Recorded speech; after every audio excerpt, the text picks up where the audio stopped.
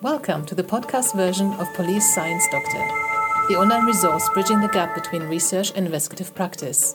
For police personnel who go the extra mile. For academics who want to connect better with investigative practitioners. On YouTube and on policesciencedoctor.com.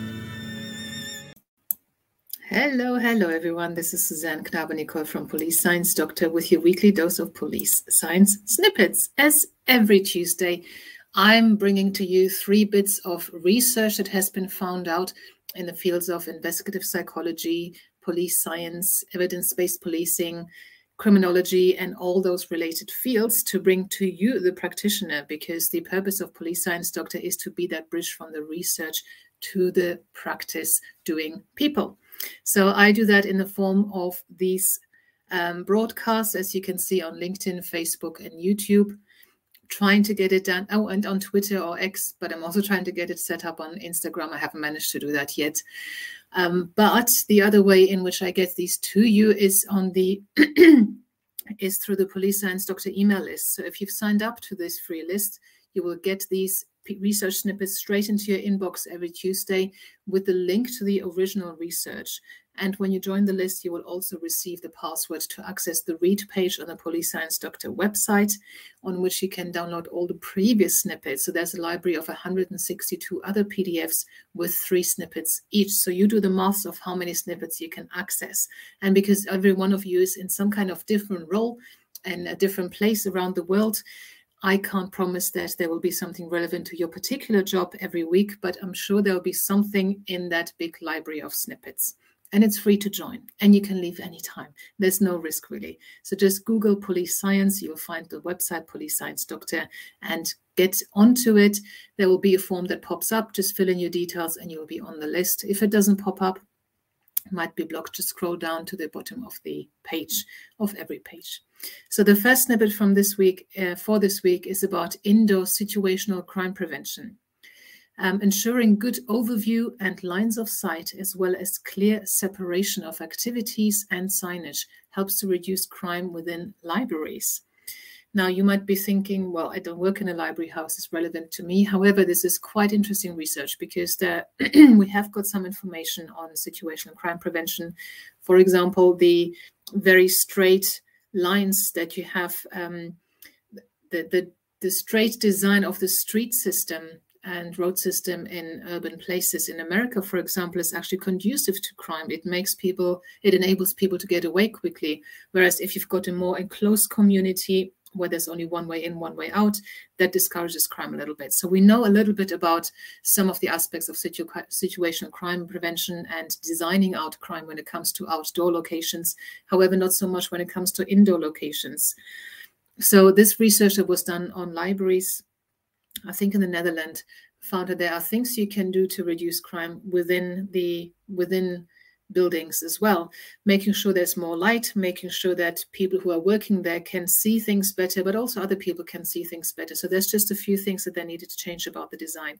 And you can apply that to other things that are indoors. You can maybe apply that to shops. They're talking about the signage to make sure that people know where they're going, that different activities, different areas are separated, so you don't have so many strollers around thinking, where am I, what's going on here? Where you've got clear activities, you can see it's easy to overview, and there's light, similar to how you would want to design a neighborhood or prevent burglaries by making sure you can see things and there's a lot of light there. So just think about what other areas you could apply this to.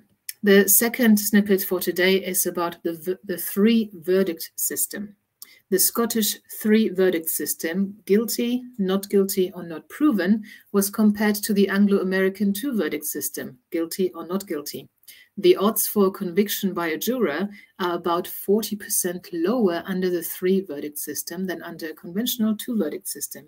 So this is quite interesting. I have been wondering about this 3-verdict system. I quite like the idea of having an outcome that says not proven. It doesn't mean that you're not guilty. It means that there's no evidence to convict you, or not enough evidence to convict you.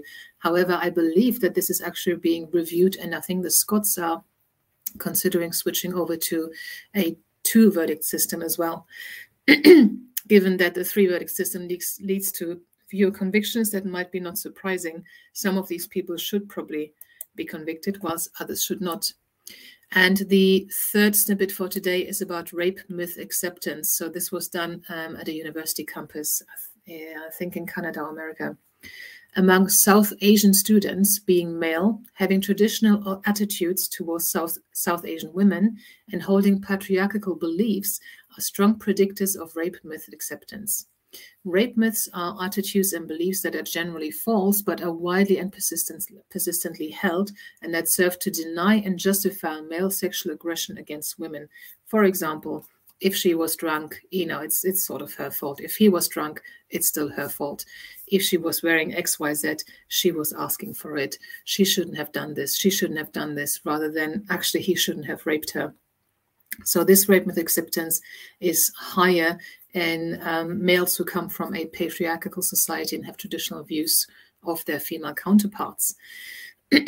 So the implication of this, obviously, what could you do with that information? Have some educational campaigns, events, whatever going on at these college campuses to try and deal with that problem. So these were the 3 snippets for today. As I've said before, I hope that you find this useful. I think actually for this week, let me just check quickly. I think all 3 articles are open access. That means that in the email that you received from me, if you are on the list, you can click on the link to the research. You will be able to read the whole article. That is not always the case, and when it isn't, I'm afraid that's out of my hands. I've got no control over it. It's the publishing journal or the publisher of the journal. So some journals will allow you free access, others want a subscription, and obviously then it will be based on your subscription status or whether your employer, your organization is subscribed. But this week you can access all 3 articles, which is good. There is more of this open access publishing done, which I think is good because you guys already paid tax. Tax in part paid for universities, but obviously now students pay for universities as well, at least in England. And then when people are publishing things, the author doesn't get paid, the researcher doesn't get paid, the people doing the reviews, the peer reviews don't get paid, the journal gets paid. And obviously to some extent they do need to get paid, otherwise we wouldn't have any. But I think knowledge should not be behind these subscription walls. So anyway, enough of my views on this. I hope you have a fantastic week, and I'll see you again next week. Thank you. Bye-bye. Thank you for listening. I hope you found this content useful. You can get access to each episode's transcript with key learning points, timestamps, and references if you get yourself onto my mailing list. Just go to the main website on policesciencedoctor.com, and on the bottom of each page you will find a sign-up form for notifications of new content. Just enter your first name, your preferred email address, and the type of organization you work for. You will not get any spam. This is just for me to let you know about new content and for you to get access to all the transcripts.